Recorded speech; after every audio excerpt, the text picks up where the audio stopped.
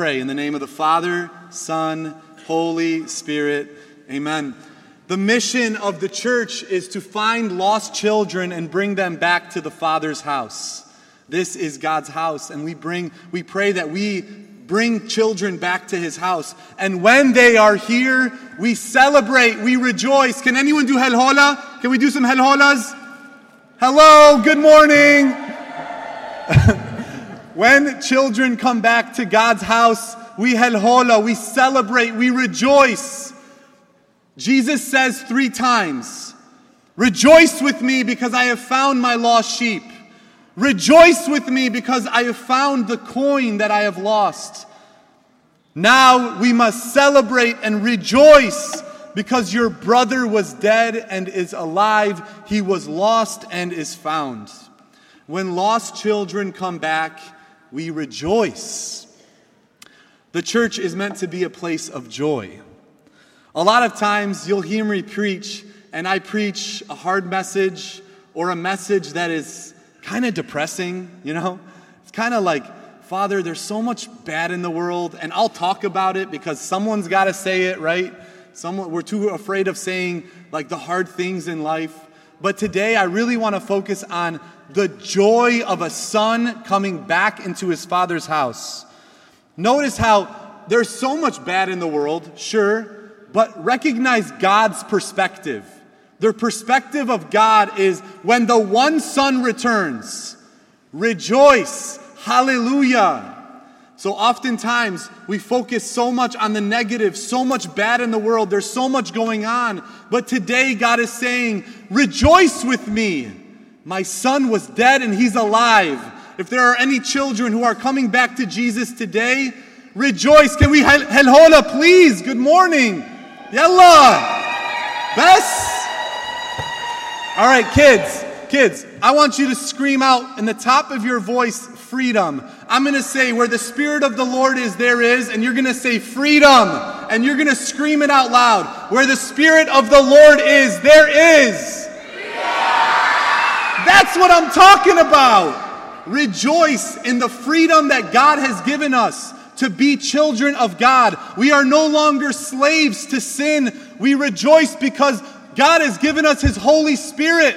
And where the Spirit of the Lord is, there is freedom. All right. Freedom to be children of God, so that when we come back, we say to the Father, Father, just treat me like a slave. But the Father puts a ring on his finger and says, you're my son. I love you. So rejoice, because salvation and the kingdom of God is among us. Rejoice, church. Okay, so we need to start rejoicing in what God has already done instead of focusing so much on the future. And in the future, there's so much anxiety. Anxiety is future-oriented. Anxiety is full of worry about the future. But God has brought his children back. You are in the Father's house, and I rejoice over you. I rejoice over you who are sitting here. This is the most beautiful sight. You are in God's house.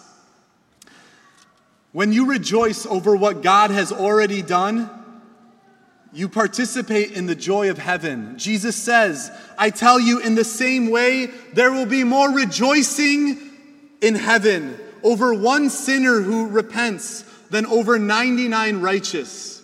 He says again, in the same way, I tell you, there is rejoicing in the presence of the angels of God over one sinner who repents. Okay, I can understand how this message that I'm speaking and the joy that I have in my face and in my heart, I can understand how it might be a little off-putting, or it might be a little like, Abuna, like chill out. Like, okay, because we grew up, and I grew up with priests who never smiled. I grew up with nuns who looked grumpy, and I'm like, are they happy? Okay, so, but these nuns smile. Can you stand up, sisters? Come on, there we go. I love it. So, we're sometimes too serious.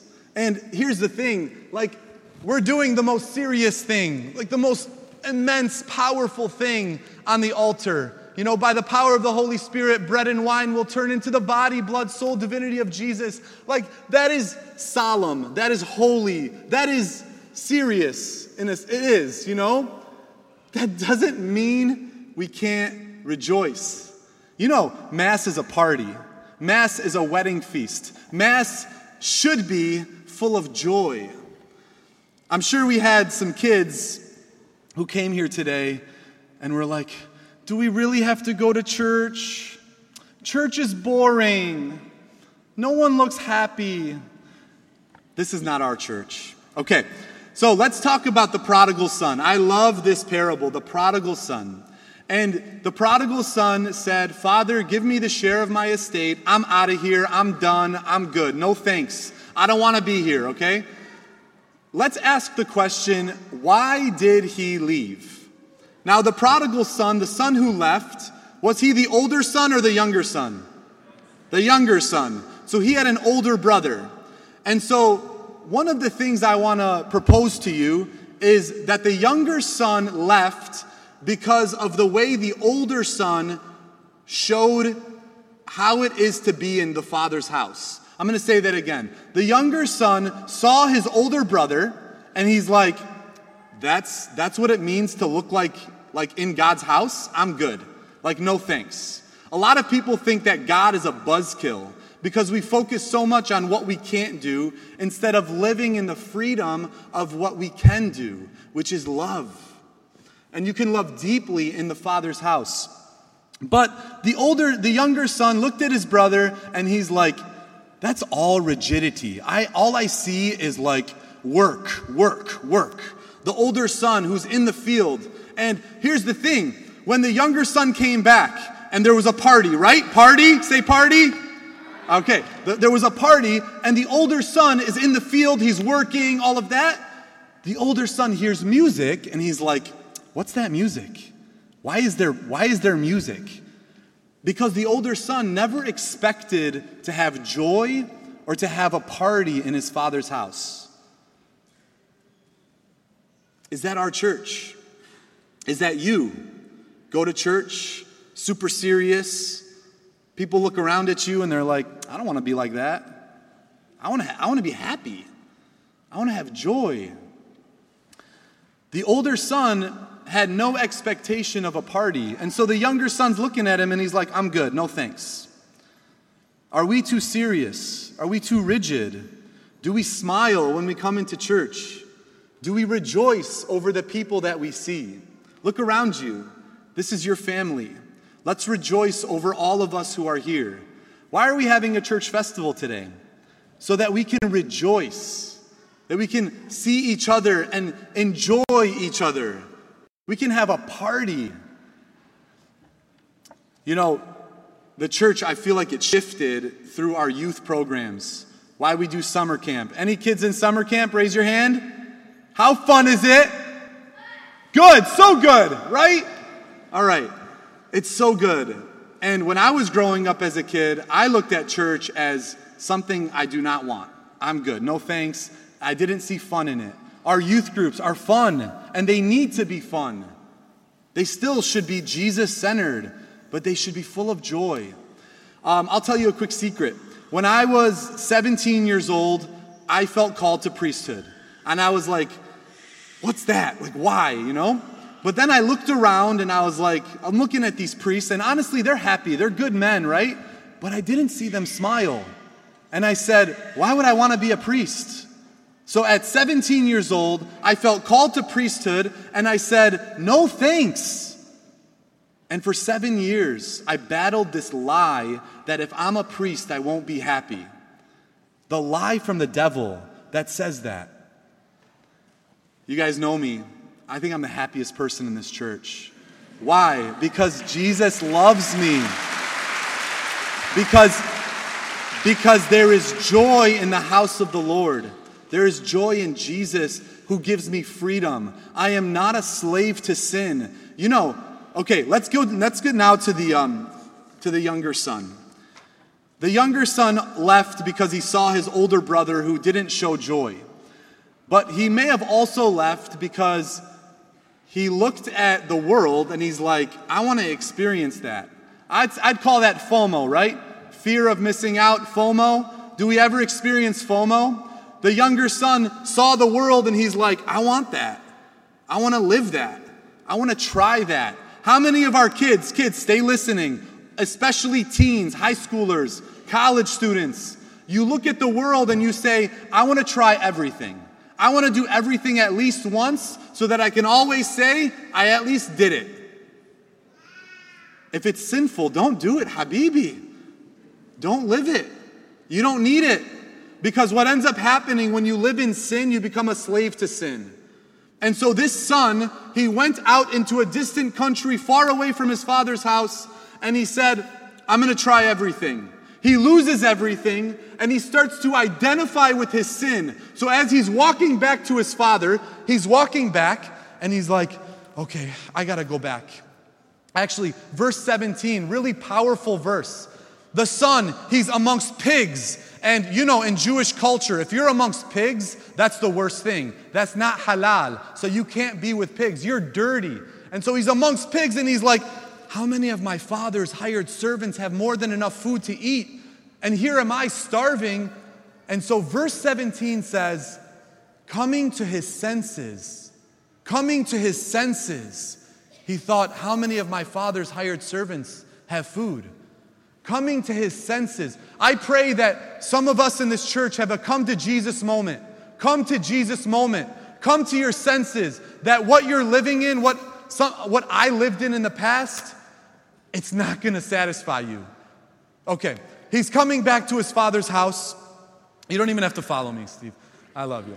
He's coming back to his father's house, and he's thinking, okay, I'm going to tell my father, like, I've sinned against heaven. I've sinned against you. I don't deserve to be called your son anymore. I'm not worthy to be called your son. So that means that the son identified with his sin, that he felt like his sin was who he was. Family, I want to tell you, you're not your sin. If you have sinned, that is not who you are. There is freedom in the love of Jesus. You are a child of God. And so the son is walking. The son is walking. He's like, I'm a sinner. I'm not worthy. Look what happens in the story. The father caught sight of his son. The father looked. He was looking for his son. He caught sight of him and he had compassion. And then what did he do? He ran. He ran to his son and he said, my son, you're back. He ran to him, and here's why he ran. Do you guys know why he ran to his son? Because his son was the worst of the worst. His son deserved to die. And in Hebrew culture back then, if a son came back who had disowned his father, he lost everything. If a son came back, then the people in the village had every right to kill the son before the father even saw him. I'm going to say that again. If the son came back into the village and the father hadn't seen him yet, the people of the village see him, they're like, oh, we're going to do the father a favor and we're going to kill the son. What did the father do? He ran to his son. And in running to his son, he saved his life. He saved your life. He saved your life. The father running to you saved your life because you couldn't get to him. They would have killed you. God saved your life. John 3:16. Can we pray it together? For God, repeat after me. For God so loved the world that he gave his only son, that all who believe in him will not die, but have eternal life. Amen. And it continues that God did not send his son to condemn the world, but that the world might have life through him. God does not condemn you. When you come back, we've all sinned. When you come back, it's mercy. And when the father saw his son, he had compassion on his son, and he put a ring on his finger. And on that ring, it has the symbol of his family name, the emblem. And in that ring, it identifies who you are. You all have a ring on your finger. By virtue of your baptism, you are all children of God, sons and daughters of God who loves you. Your sin is nothing. Your sin is a piece of sand in an ocean of mercy. Come back. Come to Jesus. Family, we are all the younger son. In that, we've all fallen away and need to come back. Family, we are all the older son. When the father threw a party and the older son is like, I'm not going in, the father entreated him. The father pleaded with him, and he's like, son, the older son, let's rejoice.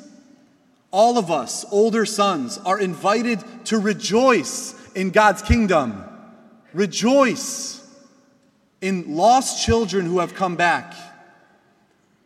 And in that, we are all invited to be like the Father who welcomes children back into God's house. We're having a festival after this Mass, and the festival has a purpose. It's so that all of us as a family can come back into God's house, can share a meal together. Our first meal today that we share is on that altar, the body, blood, soul, and divinity of Jesus. After Mass, I just pray that all of us stay, go outside, share a meal, enjoy each other, be with each other. The Father loves you, and in that I rejoice. God bless you.